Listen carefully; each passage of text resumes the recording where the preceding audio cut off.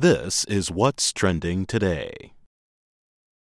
A dog found swimming more than 220 kilometers off the coast of Thailand has been returned safely to land.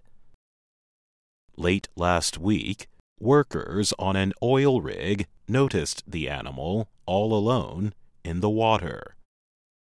It began swimming toward the side of the structure. The dog was able to get itself onto a solid area. He appeared cold, tired, and fearful. The workers lowered a rope and secured it around the dog. Then they worked together to pull the animal up to safety. The crew that found the dog quickly gave their new friend a name, Poonrot. The name means something similar to survivor in the Thai language. One of those workers was Vitisak Payalao. He has been providing updates on Poonrot on his Facebook page. He said it was lucky that the crew noticed the dog in the water. If there had been waves, he said, the animal likely would not have been seen. No one knows how Poonrot ended up all alone at sea or how long he had been out there. But Vitisak and others have suggested the animal might have fallen off a fishing boat.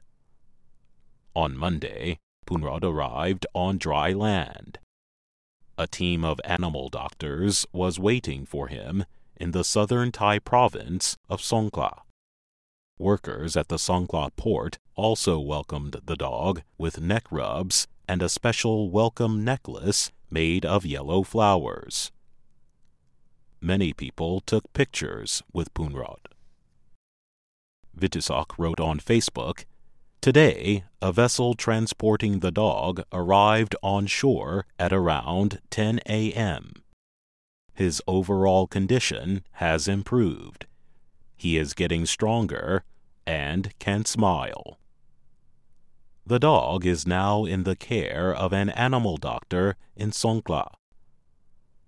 The animal protection group Watchdog Thailand said he is in good condition and getting stronger.